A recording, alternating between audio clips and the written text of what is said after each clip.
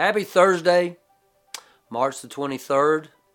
We're still in Psalms. Psalm 145 verses 1 through 3. I exalt you, my God the King, and bless your name forever and ever. I will bless you every day.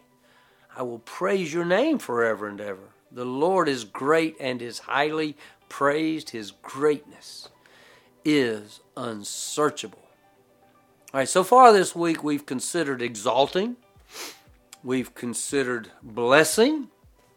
We've mentioned praising. I've actually suggested that we stop and take time to praise God in His attributes, the characteristics of God.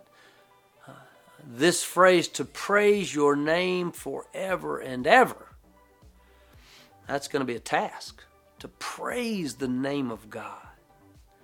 To always call out God's name. Now, we can do this in a lot of ways, right? I mean, I know that some of the songs, I'm sitting in a room with two of our worship leaders and worship pastors right now.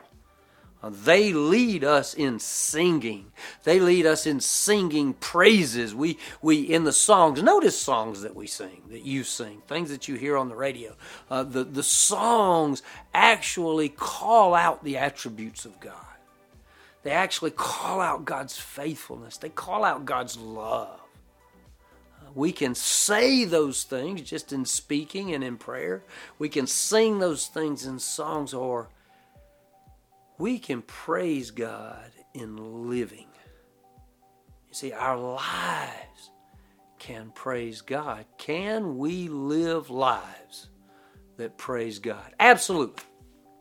You see, as we live our lives in a way, in a means of honoring God's commands, honoring God's values, honoring God's attributes and characteristics, you see, we live lives that actually praise God. So we can say praise, we can sing praise, we can live praise. You see, we are either going to live by God's system, God's design, God's purpose, plan, or we're going to live by the world's. It really comes down to God versus Satan. The world's system is actually Satan's system. It's very self-oriented, selfish, self-serving, self-aggrandizing, all those self words. Because Satan doesn't have a problem with you worshiping yourself. So if we live a life that glorifies us, in actuality, we're glorifying the adversary, Satan. Satan's influence is seen in our culture, I think throughout the world, in a very anti-Christ, anti-Christian agenda. So we want our lives to be very Christ-centered, Christ-exalting. If our lives are to praise God every day, forever and ever, we must be counter-culture. Our lives must be counter to the culture.